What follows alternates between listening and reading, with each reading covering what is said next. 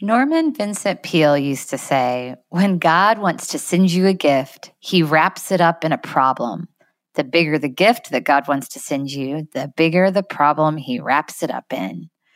There are a lot of big old gifts being handed out these days. And yet in the midst of the challenge, it is hard to see the gift or the value in the situation. So often when I'm in that space, I don't want to look for the gift. I don't have headspace to think of the value in the situation. Recently, I was encouraging one of my friends to listen to these daily doses of encouragement as she was telling me about a big problem she was facing. And she said, I think it's great that you're doing that, but that is not what I need right now. And in probing into that a little bit, she said, I'm trying to dig into the problem and figure it out. Like that's where I've got to have my focus right now.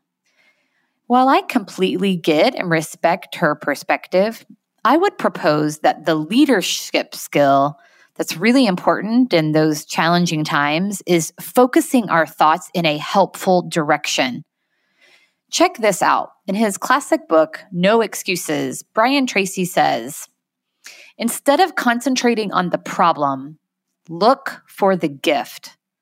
Wonderfully enough, you will always find it if you look.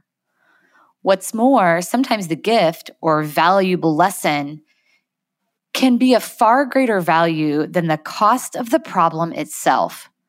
Sometimes one lesson that you learn in dealing with a problem can be the key to your long-term success. As Napoleon Hill wrote, within every problem or obstacle lays the seed of an equal or greater opportunity or benefit. Your job is to find it. Continually think of yourself as a strong, powerful, resolute person in the face of adversity.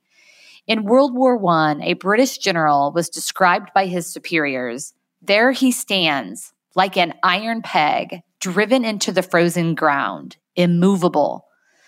Let this be an accurate description of you whenever you face difficulties or problems of any kind, resolved to stand like an iron peg, driven into the frozen ground. Oh, I love that. Did you hear there's an active, deliberate focus in his encouragement? He talks about not just looking for the gift, but your job is to find it. Deliberate focus. Paying attention to where your focus is and intentionally seeking out the learning or value in the challenge. That's a leadership skill, and that helps to ensure stability like the iron peg driven into the frozen ground. There's so much strength in that. Like, can't you just feel that? But that takes a lot of self-discipline and choice around how to focus your thoughts. Did you know the average person has 60,000 thoughts per day?